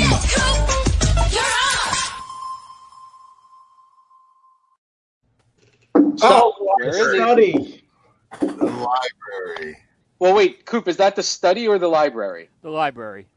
All right, so Wes was right. You're in the library. The butler did it in the library. Yeah. Okay, Dion, how's it going? What's going on, Coop? Yeah, long time to talk. Yeah. Yeah, I haven't talked to you in a while. Oh, no. Dion hasn't talked to you in a while.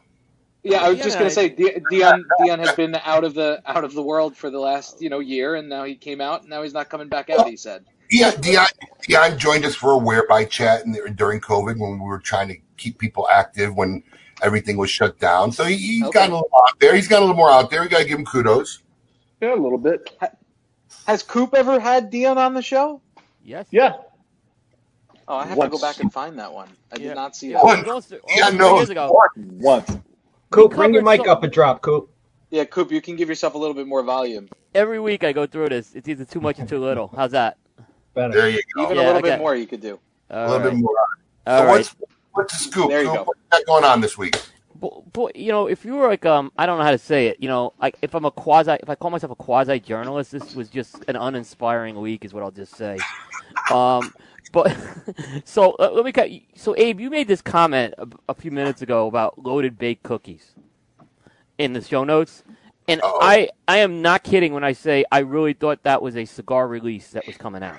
I am not joking around about it, because that's what the releases. The releases this week had the theme of Chinese takeout and cinnamon buns.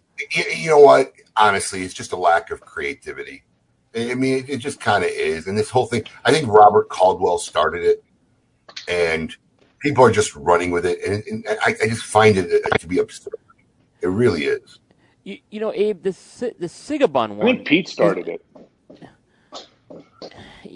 Bear and I have had this argument if Pete started it with the Monsters or not. I don't think the Monsters are as gimmicky. The Monsters is different than when you take a company's trademark and trade dress and basically copy it. That's what I'm saying. Yeah, there's still some originality going with that. They're copying trade dress, and it's just sad. And then the consumers are like, "Oh, I think it's something cool." I can't fathom it. I can't figure it out. So Right, but you're 100% right about that. I'm trying to make my Kibbles and Bits brand right now. Working on Kibbles and Bits. but this one, the Sigabun, I can't tell you how many people have reached out to me about this cigar this week. It's like, I've had like consumers, I've had reps call me up about this cigar. Like, have you heard of this thing? I really didn't pay much of attention to it because we've seen these type of releases over the past few years, and actually there's another company that did a cigar called Cinnamon Bun along the same theme. So I was like, I'm not really paying much attention to it, but it got a lot of attention. I saw one retailer is having a tasting party on this cigar. I don't know. I was flabbergasted. I mean, I don't know if the cigar is good or not. I'm not saying it's not good or not, but it's like, really, over this cigar that people getting excited about? Like, well, listen, some people have gotten very good at their marketing.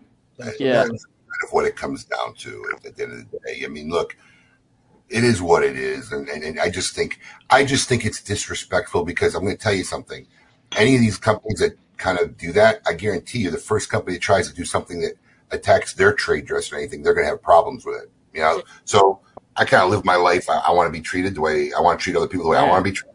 And if you're just going to disrespect trade dress, I mean, look, don't get me wrong, because I've said this a million times. It happens a lot on accident in this industry. Yeah. It's not always attentive, because not everybody's watching what every single other person's doing. So sometimes it's an inherent natural mistake. But when, these things are blatant attacks on trade dress, and, that just doesn't sit well in my book. No, I agree about that. I totally agree about that. And I just saw Jay's comment about cigars should not be about marketing. It should be about the tobacco, and that's absolutely the case. I mean, I haven't had this cigar. It may have the greatest tobacco in it. I don't know. But I'm like, I get more excited about the tobacco that's going into it. Well, yeah. That's your scoop for the week? Well, the other one is just the other one I'm making is it's been a week. The other one is Punch has the Kung Pao cigar coming out. Kung Pao, yeah. So either Kung Pao pork. I guess it's beef because it's bull. It says no bull. Oh, no bull. So maybe it is pork. Yeah, and you can get it in a very cute little TV dinner style tray. Is what those cigars are going to come in. Yeah, there you go. Yeah. Yeah, so it's been a pretty slow week this week. I mean, the only other thing going on is one thing folks may be concerned about is in Virginia, they've extended the tobacco tax to mail order. So that's going to be something very interesting to watch to see if that becomes a trend over the next few weeks. It'll be very interesting to see how that'll be enforced. I don't know how they're going to enforce it. I don't think they can. The only way I see that ever being enforced or even having any ability, because Virginia can't tell anybody in another state what to do, is if states start, I don't even want to put it out there. Let's put it that way. Let's not give them any ideas. Let them think. Right, exactly. Yeah, let them figure their own friggin' mess out. Yeah. Well, listen, Scoop, in tribute to you, we're going to help fill out your news segment, right? Thank so you. for all the fans who have maintained watching the show, I have a very special news treat with you. I said Scoop would be the first to release it, but I'm sorry, Coop, we just haven't had time to make a press release. We're all. I figured I'd be reading about it on Half Wheel like last time. So. Smart ass. I saved it to do during your segment. All right. Okay. I mean, look, we just honestly didn't have time to make a press release. We're under the gun and whatever. So I said, look, I'm gonna at least feature this during Coop's segment. This way, you technically would be the first person to know and see it in the industry. Right. So we have one of the things from the very, very beginning when we started doing the Great Smoke, and I'm just going to tell everybody now the next 2 shows will probably be a little bit Great Smoke centric, was that we're making history, right? And that's a big tagline to have, so it kind of puts an undue pressure on us to really make history, right? So, and as we're getting closer and closer to this event, it's becoming more plausible, more believable how historic in my mind that it's actually going to maybe be really very historic. So, we reached out to a lot of manufacturers, a handful actually, not a lot, because timing and everything, to really see if they would make us something special so that this digital virtual experience would have a little bit more excitement to it, something other than just a Zoom broadcast. And everybody who we reached out to was very awesome in making something special for us. And, well, I don't even want to say anymore. I'm just going to run this clip. And you guys are the first in the country to see this footage, which we'll put out later on this afternoon. But go ahead and run it, Paul.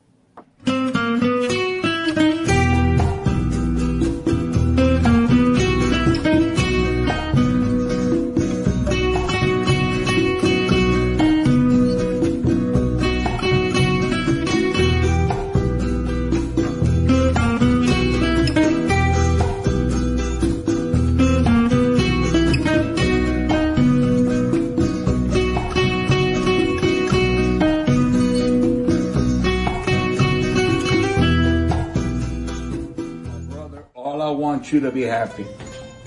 This is for all the years of your friendship and everything that you've done and don't think it's been overlooked. You're a very special friend, and I love you, man. And this is for you. This is something very, very special for the Great Smoke. A personal release, blended Carlitos way. Very colorful, very unique, never been done before. Something very special with a very special touch, and it's from the heart just for you, Abe. Love you, brother.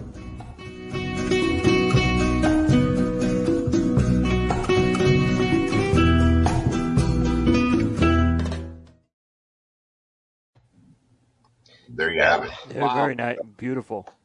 If that doesn't qualify this event as being a historic moment, I don't know what does. I mean, look, I got to be honest. I had no idea what he was going to do, and it is very humbling and very honored that he really went out of his way to make something extraordinary, like over the top. Because I understand when it comes to these families like Padron and Fuente, man. Because a lot of people don't understand. I even explained it to my staff. Alex and I were having a conversation with this the other day. Every decision they make is based on a legacy, their family name. They don't make light decisions about anything, because every decision is weighted on 100 years of the reputation and name in the business. So it really is humbling. I have to thank Carlito from the bottom of my heart, and he will be in the studio for the Great Smoke broadcast. So it'll be cool, and we'll get to talk to him about what's going on, how he's changed and become more public during COVID, about the cigar, and of course, to even have the opportunity. It's a very limited production. I believe it's about 100 boxes, and 99 of them will be up for sale. And we'll ask him about the cigar, and to even have an opportunity to purchase a cigar, you have to have a ticket to the Great Smoke, so you can enter the TGS store. So that'll be that. But very, very incredible moment for me in my career and the history and the Great Smoke event. So super cool. So technically, Scoop got the coupe. Or Yes. Coop got the scoop got because it's the during his scoop. segment. Yeah, that's a beautiful cigar. I mean, you just look at that. That's a work of art for sure. I mean, I Fire. haven't even seen it physically yet. I think that video's from what I understand, that video's him right now in the DR, and he's flying back and he's bringing it with him because he's afraid to ship it, and for whatever reason it get caught in customs. So I think we'll have a box so we can make one of our feature videos in our possession, hopefully by this week sometime. But yeah, it should be a pretty good event, and we're excited about it. So anybody wants more information, visit thegreatsmoke.com.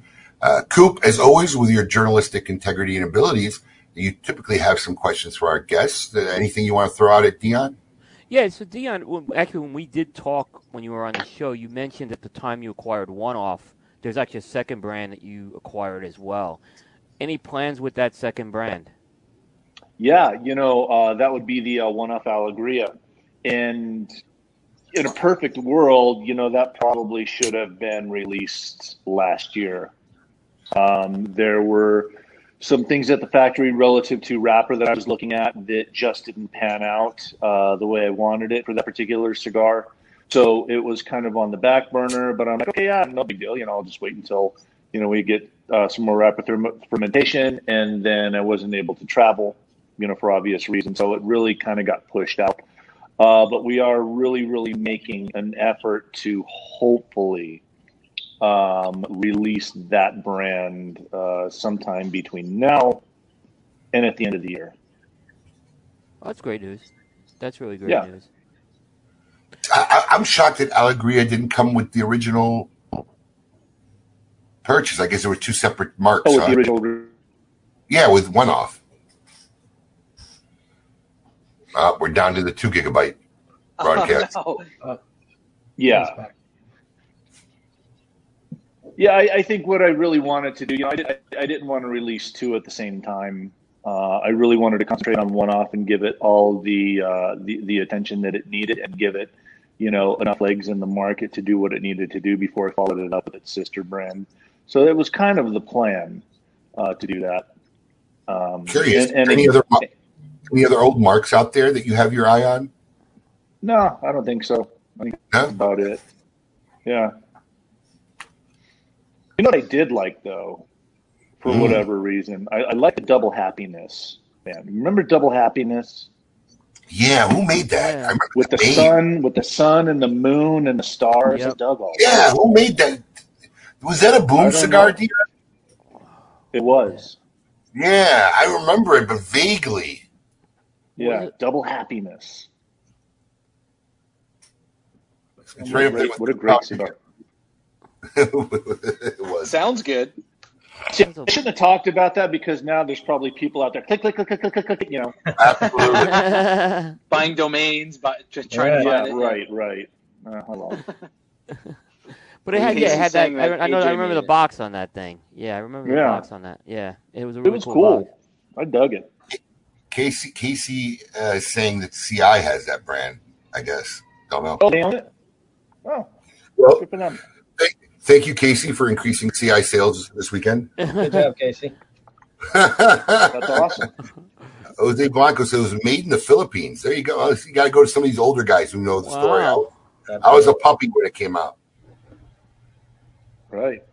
Flor de la Isla was another one back then that was a Philippine cigar. It was really good. Real inexpensive, but it is a good cigar. Love the Flor de la Isla.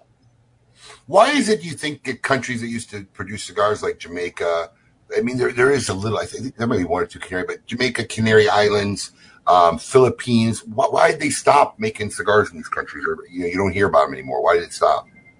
Gosh, I don't know. That'd be a really good question for Nicholas Melillo.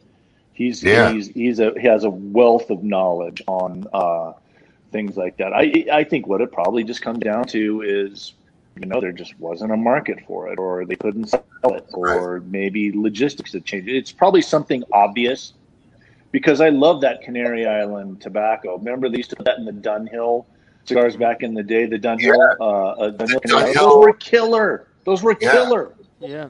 The stuff that was coming out of the Donald Douglas factory back then was some of my favorite stuff. Yeah. The original CAO Maduro, the Bahia when it first came out. Some good stuff back then. Yeah, very.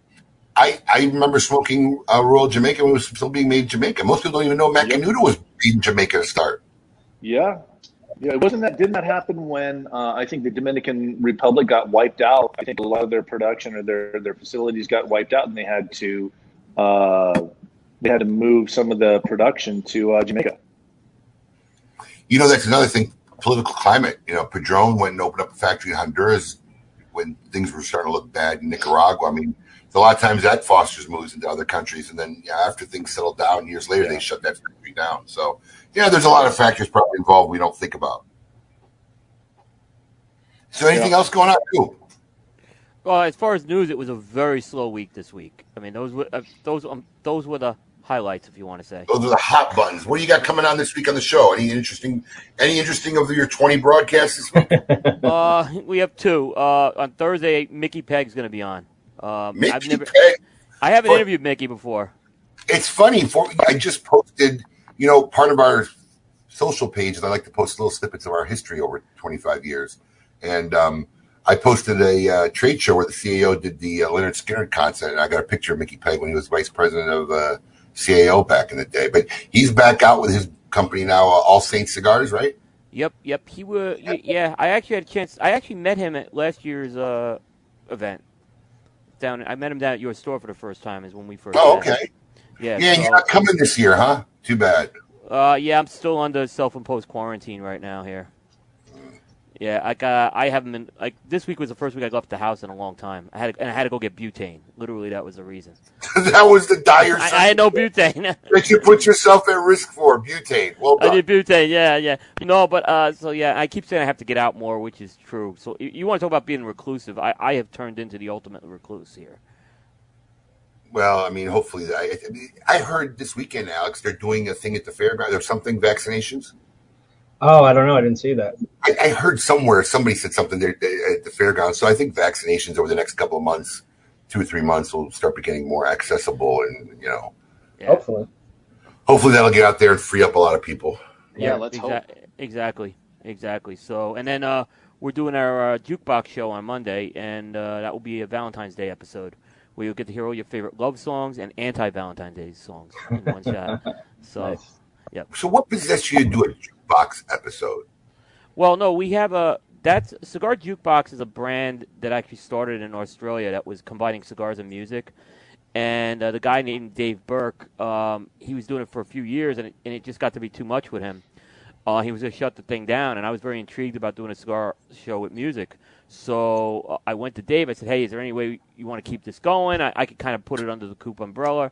And he was all for the idea. So we've introduced the show a little over 14 months ago. I mean, the highlight is we had Rick Nielsen from Cheap Trick on the show, who was a phenomenal guest. And we're working on some more musical guests this year as well, some name musicians. So that's pretty cool. Yeah, so it's music's a very different animal to tackle than the cigar business, as far as covering it goes. It's a totally, you can't just apply what you're doing to cigars and do it for music. You have to kind of approach it differently. Very cool. Yeah. Well, it's that time. It's the time of the self-made segment with we just took over the last part of the show. So if you're into boxing, you should enjoy this segment. But this is going to be pretty cool from what I understand today's segment. If not, good time to take a bathroom break. But it's time for Tail of the Tape.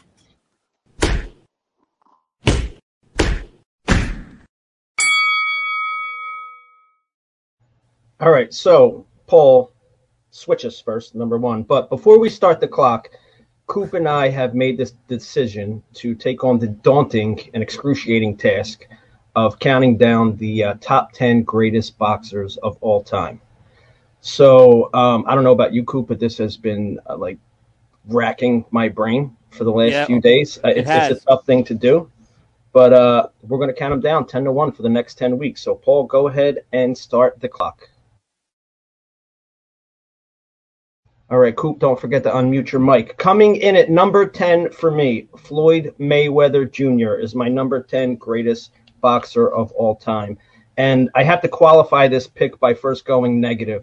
To be honest, Floyd Mayweather's 50-0 doesn't really impress me. There's a lot of boxers who have had larger streaks of being undefeated than Floyd Mayweather. Also, I don't really care for his picking of fights. He's a little too strategic for me. But with that being said, Floyd Mayweather is probably the most skilled boxer that's ever stepped in the ring.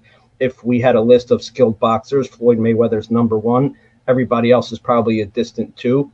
So Floyd Mayweather lands my number 10. Coop. Good pick. I went with Sugar Ray Leonard at number 10. And the thing about Sugar Ray Leonard is he probably would have been higher on this list if it wasn't for the retirements that he had.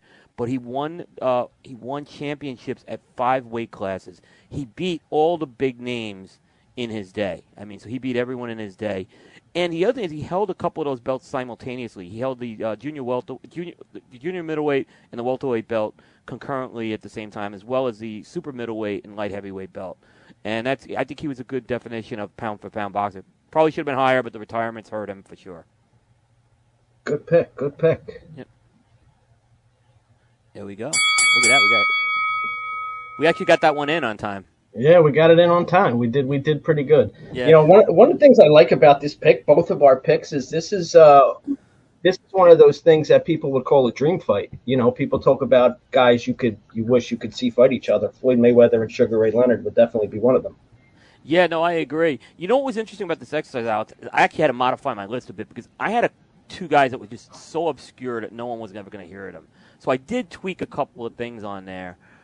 Because, again, I don't think if I mention these guys, no one would think that dream matchup. And I think a lot of these guys, I want people to think about the what-if scenarios just like that. Yeah, give them 90 seconds. We were told we could have a synopsis after the 90 seconds. Oh, it's all right. Nice try, Paul. Look, I'm not even going to lie. I couldn't even probably name you 10 boxers. But, you know, unless I delve into the Jerry Coonies of the world. But I got to say that Sugar Ray probably had to be one of the most fun to watch fight. Oh, he was. It has to be one of the most fun to watch. He was just exciting, and it was a good era for me. Him, and he definitely, I think, was one of the most fun. So I was a little surprised he'd be down at 10, but definitely one of the most fun guys. A lot of guys don't even have him in the top 10, which is surprising if you look at some of the pound-for-pound lists, because the 5 years he took off were at the peak of his career. Right. And I think that hurt him, yeah. To his credit, like you said, at the time, Sugar Ray Leonard was probably the face of boxing. Yep. You know, and he was the good guy face of boxing. Floyd Mayweather took that on, you know, in his era, but he was kind of the wrestling heel. He kind of took on the bad guy route, but was still the face of boxing. Yeah. Sugar Ray definitely. And Sugar Ray, I think, especially in that time, had a lot of endorsements. Yeah, he's one of the first, Wheaties boxes and things like that. Yeah, he 7-Up, I think, Softer. Sprite, I can't remember, but he had a lot of the 7-Up commercial. Yeah, he did that one with Duran, that commercial. He did one of them. Yeah. Yeah, he had a lot of endorsements. Interesting. Gonna be cool over the next 10 weeks to see how this rounds out. Yeah, I mean, Mark, just pay attention for the next few weeks because Sugar Ray could be somewhere else in Alex's list. We've only revealed the number. We've only revealed the number 10. Maybe. Yeah. Did we lose Dion? Did he hop off? No, he's back. He's back. Oh, okay. I just didn't want to. He's there. He is. He's sitting right there. There he is. Are you a boxing fan at all, Dion? Yeah, I was back in the day. I mean, I think through the 80s and 90s. I mean, I still considered. Well, there's periods, right? I mean, you can discuss for weeks and months and years about when the golden age of boxing is, but I think relative to me when I was growing up, it was really in the 80s, 70s and 80s. I think. I mean, even though I didn't know much about boxing or see boxing in the 70s. When I grew up in Las Vegas. So, I mean, Caesars always had fights. So we, as kids, we would go down. We'd ride our BMX bikes down to the Strip. And we just sit outside of the forum that they had in Beck, which is pretty much this metal shed building where they'd have all the fights all the time. And we wait, and guys would come walking out early and like, hey, you want you have your tickets, you want them? So we get them and we'd watch. We'd go and watch fights that guys wouldn't want. So it was pretty cool. Yeah, I mean, loved it. Well, that's this week's Tale of the Tape. In traditional KMA fashion, in our closing moments, we're going to find out this week who belongs in a cigar insane asylum. Welcome to the Cigar Asylum, Did you know I'm utterly insane? We all go a little mad sometimes. where logic and reason cease to exist.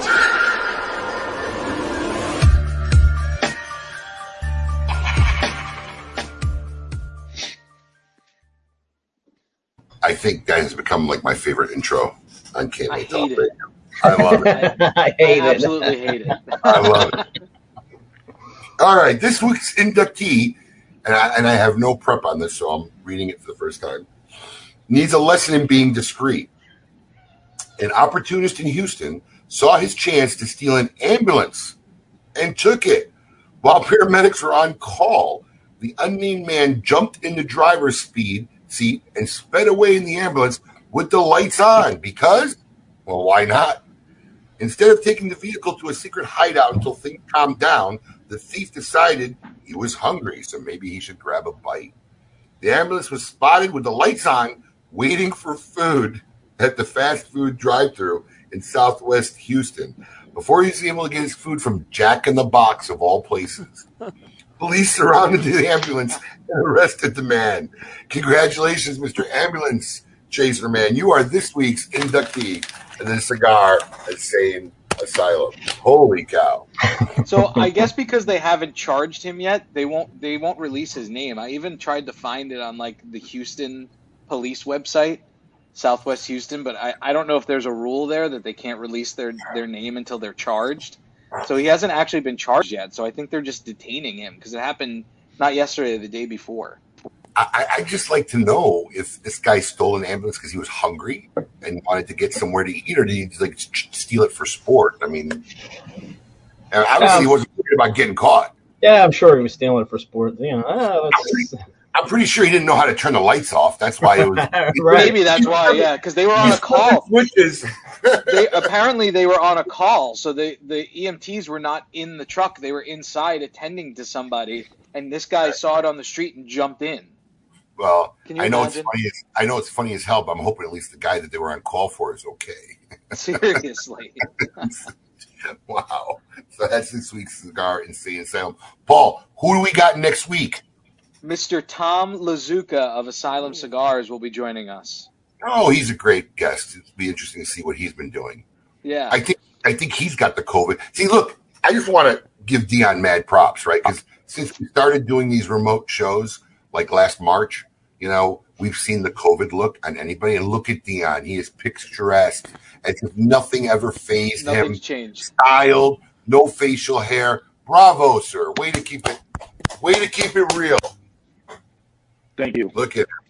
I did it for you, and mind you, I had to be up at 6:30 this morning, 7 o'clock, just so I can get ready to be on your show because I'm on this side of the coast. I know. Dion, So thank you so much. This takes time. This takes time. It's kind of one of the reasons why I went this way. I was going to say, believe it or not, we wake up this way. Yeah. The one year that I did Hair Club for Men, Cy Sperling, for those of you old enough to remember, I'm not only the president, I'm a member, right? I did that for 1 year, 9 months. Didn't even last 9 months because I started going bald like in college, you know, but before I even got out, like it was balding. It was terrible. So I did that for 9 months, and it went from having like no hair products to gel, mousse, shampoo, conditioner, bad hair days, 35 minutes of work just to get it to look. I said, screw this. I ripped it off literally, and that was the end. It was a hair piece, a system. It was a system, right? Because all this still grows. It just started growing here. And the problem is, if you're one of these guys that got like the little monk patches, those are easy. No one will ever know. But I was losing it from the front. So it was a piece that they cut into your real hairline, and they attached this real hair on this mesh screen, and then you had to glue the front piece down. Yeah, Hook me up with text me your guy's name. Seriously. So you had to glue this front piece down that you were, super paranoid, like a heavy wind day or something just wasn't going to pick it up in the wind, and start flapping up. So, yeah. Terrible idea in my early 20s. But I think I got a picture somewhere in the office. I'm going to post it. I'm going to find it and post it. But I got a picture. It was actually at a cigar event where I was wearing it. So I'll post it. I want to see it. I'll post it for fun. I would like to say I've never. Never what? Go ahead. No. I would like to say I've never seen a good hairpiece, but if I have, I wouldn't know it was a hairpiece. That is true. Yeah, you might know it. I mean, I look at it. I wouldn't know it, but I mean, I remember the days how I looked when I have hair. Anybody who sees those pictures, no matter what, whether it's real or not, I look weird with hair to them now. So it doesn't matter. I agree. Dion, thank you so much for joining us, brother. I appreciate it. Anytime. I know how busy your schedule is and what you got going on. So thank you very much. Have a great weekend. Coop, as always, thank you for your contribution. Thank you. And thank you for breaking that Carlito. Absolutely, man. Looking forward to it. All right, guys. And anybody out there, if you haven't gotten your Great Smoke ticket, do it. Check out thegreatsmoke.com. You're coming down to the final days if you want to get the party in the box before the broadcast event. There'll be some interactive components. So check it out. Now's the time to do it. Until next week, everybody, keep it lit.